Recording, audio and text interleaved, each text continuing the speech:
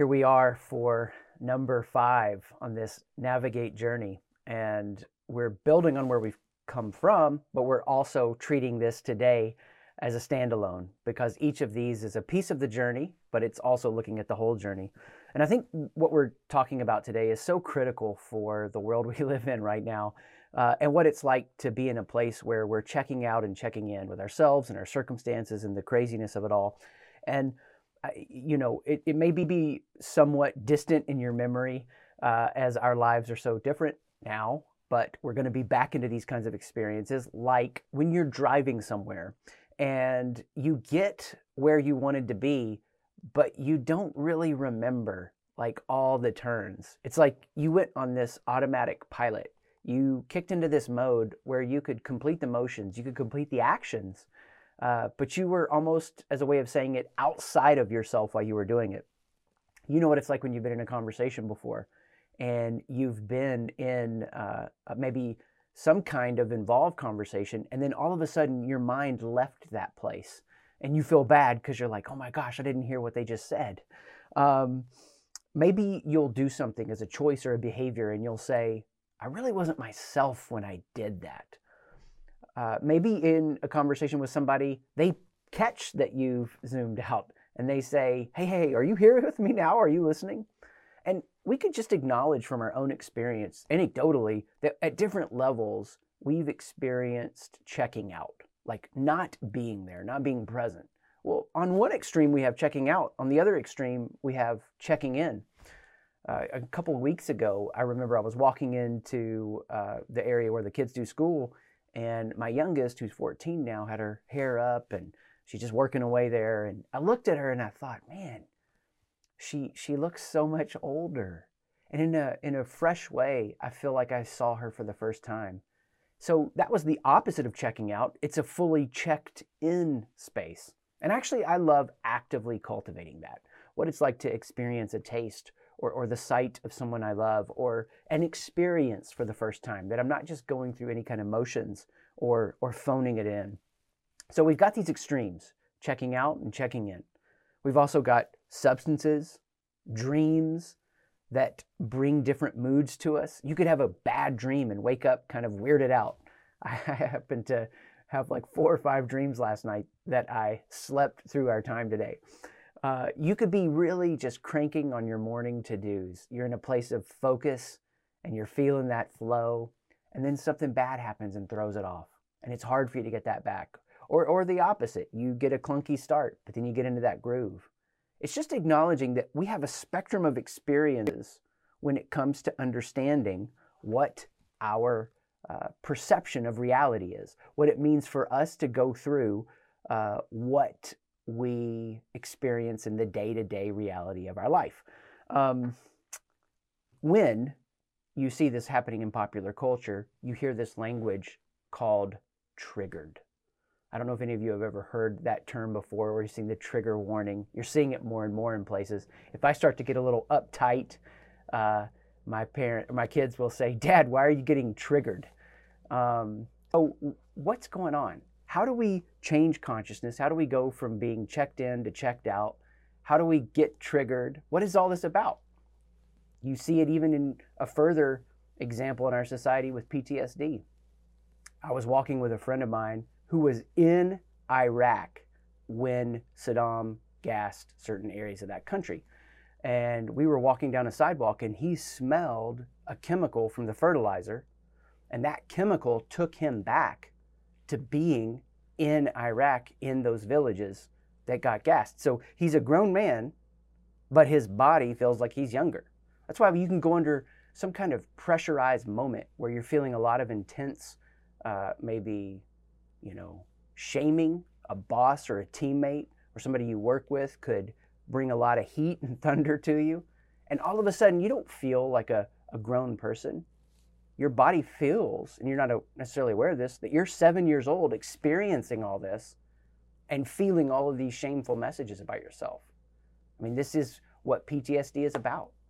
A military friend of mine who would, when a helicopter would fly over, is he here or is he in Afghanistan? So we've got positive and negative examples of this. We've got getting triggered, but a lot of it sounds like we're helpless and it's just going to be a whimsical thing. Is it good that I'm fully checked in? Is it bad that I'm checked out? Am I getting triggered? PTSD? What's going on?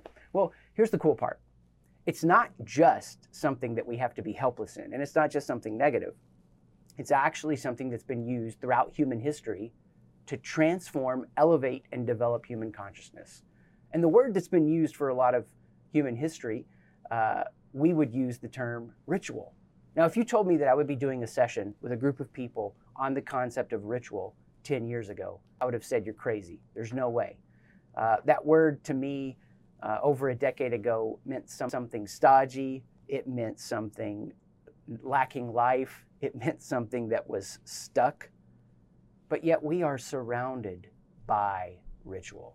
When a politician signs a bill and everybody gets around them and they get the big pen, it's a ritual. When whatever religion your experience may have taken you through, if you were to look at that religion through the lens of ritual, you would see things that they did to trigger certain states of consciousness.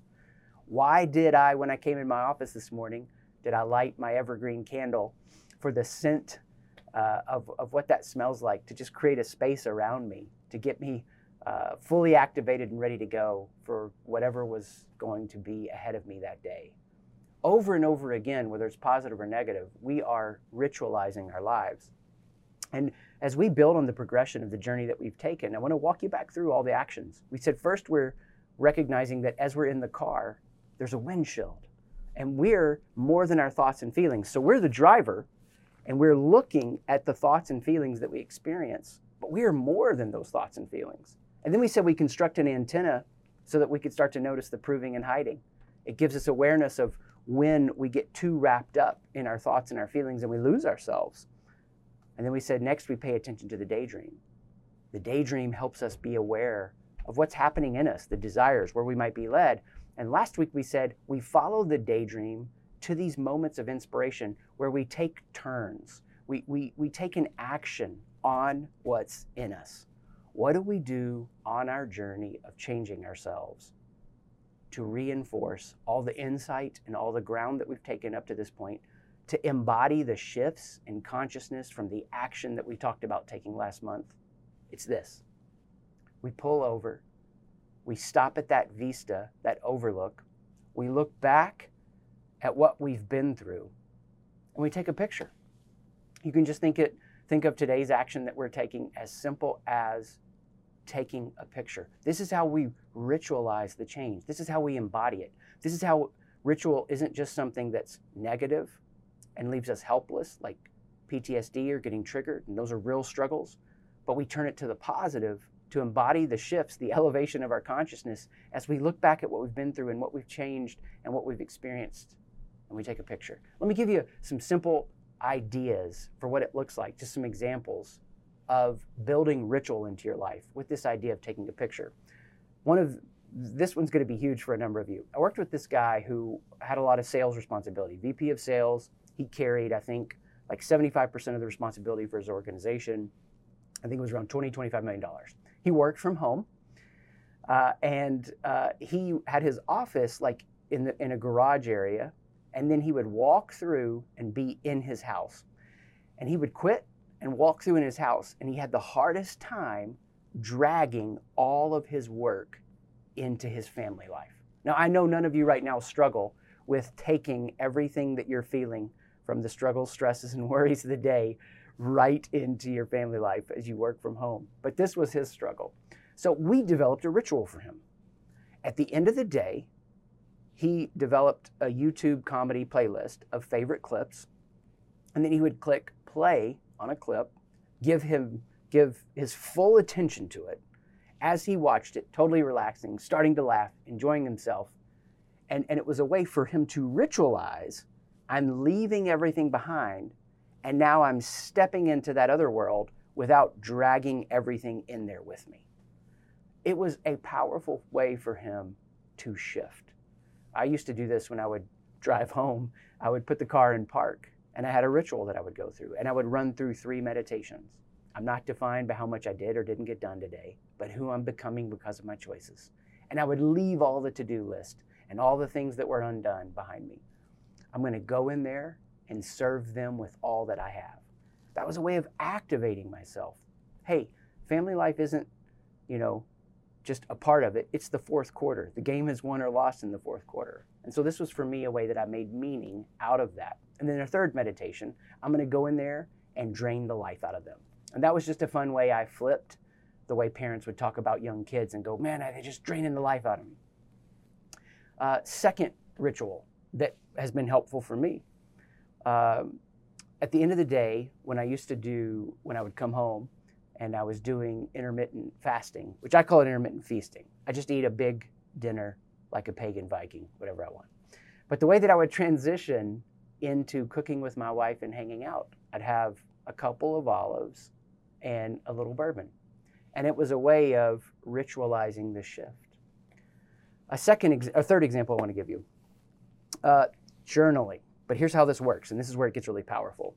You capture the insight, you review it, and then you use the skill that I taught you last month. You imagine it. So here's what that would play out like. Maybe you go back through and listen to these navigate messages, or maybe you get a really great insight about yourself and something you want to change, or a vision you want to bring to bear. Capture that, write it down. That's a powerful ritual. It's been used throughout human history for thousands of years as writing developed. But capture that, write it down, then the next morning, review it. As you review it, close your eyes and just start to let your imagination lead you around that shift in consciousness. I can't overstate to you how powerful imagination is in ritualizing shifts in consciousness, embodying change. Most people do not go through dramatic upgrading of their mindsets. But I can tell you, it is infinitely possible. I don't know that we've reached any edge to the human potential for change. And weirdly, I'm obsessed with how much a human can change. But yet, I will tell you, most humans don't change. Most humans stay the same. They're not getting new insights, and then they're not integrating those insights through a journaling, a reviewing, and using their imagination. A last example I'll give you, and this has been really powerful for just a lot of different societies. They'll take something as a ritual and release it. So right now, if you have a fear or something you're struggling with or really suffocating under, it's something harmful to you, it's an idea that you wish you could stop thinking, it's a loop that you find yourself circling around on, take that and express it into something. Maybe you write it onto a stick, a fear or a lie that you have from any of our earlier sessions and what we've talked about. Or maybe it's something that you wish were desperately different that's bringing you a lot of pain. Write that out in a letter and burn it, not inside your house. Write it on a stick and break it. All of these have been used throughout human history as a way to embody change. That's the power of ritual. And most humans are not using the internal technology they have within them to continually upgrade, to ritualize. Now, I want to give you 3 simple actions, just how to take this as far as you can to reinforce these shifts. As you're the person who pulls over and you look back over our journey that we've been through these other 4 sessions, as you look back over what you've been through these last few months, even maybe last few years, whatever the time epochs of your life look like, you pull over to that vista and you look back at where you've come from. Number 1, train to see. Train to see. Most people are missing the moments that they need to ritualize or memorialize. Now, I specifically and intentionally used a lot of small examples, like transitioning from work to home when you work from home, pulling up in the driveway, ending the day, journaling something. I use those because if you get it in the small moments, you'll get it in the big moments. But it takes so much bravery and courage to see moments where you are afraid, the things that keep you up at night, the things you struggle with, the things that keep your mental loops going. It takes so much courage to train yourself to see what could be and should be different about my life in this reality. I want to see it. So train yourself to see. And after you do that, and this is the fun part, you'll actually gain insights through glee. You train yourself to see, you gain through glee. The more that you work on ritualizing yourself, the more you create momentum of change, the more through joy and play and expansion and discovery, you start realizing that the human potential for change is like an endlessly explorable playground, and none of us have found the edge. I can't think of a more important lesson right now as society struggles so much with conspiracy theories and fear and being overwhelmed. We face real struggles. We face real crises in our lives, in our businesses, in health, in systems. But we are not going to move forward through fear. Yes, we've got to be appropriately aware. A tornado coming at the house. I got to move. I got to make changes. But what we get to do is see ourselves in a fresh way, see who we are, see the potential and see the vision, and move forward anyway. And if we train ourselves to see this moment as it actually is, and we learn to move forward out of joy more than fear, we gain through glee. Third, we abstain for mastery. We abstain for mastery. See, the beautiful part about pulling over at the Vista and taking a picture, you're training yourself to see the moment. And you gain this perspective and this insight through glee. You keep practicing. You take better and better pictures. The more you make rituals, the better you get at making them. And then, as you look over this Vista, you gain through glee, you start to find, you know what? Advancing my life in a beautiful way, mastery, isn't just about adding more. It's about the cutting away. I abstain for achieving mastery. I abstain for mastery. It's the Michelangelo quote about the David sculpture. I just cut away what needed to be removed. At a pro level, you're advancing through joy. At a mastery level, you're cutting away for zeroing in and focusing. Those of us who go as far as we can in our potential for change are those of us who understand how to see what's going on, moving forward out of joy, and then we start removing to be the fullest expression of who we can be. This is the power of ritual. Now, right now, for some of you, this word, I know it can bring up a lot. And I just want to emphasize, we need science to keep us from being superstitious in our ritual. We need religion to give us community in our ritual. And I don't care what your religion is. It could be playing Dungeons and Dragons every Tuesday at 7 p.m. with your friends. When we understand how we change and grow, we see that we also need spirituality. And all spirituality is to experience meaning behind the ritual. I'm affirming something that's been said throughout human history by some very wise voices. You have all the permission you need to make your own rituals, to not be superstitious, be scientific, to not lose the power of religion, build community around your rituals, and to not lose spirituality, the meaning behind the rituals. You get to make your path. You get to lead yourself. That's what Navigate's all about. So thank you for being here today. Let's explore this week or this month. Where are there vistas that we need to pull over, memorialize, and build a ritual?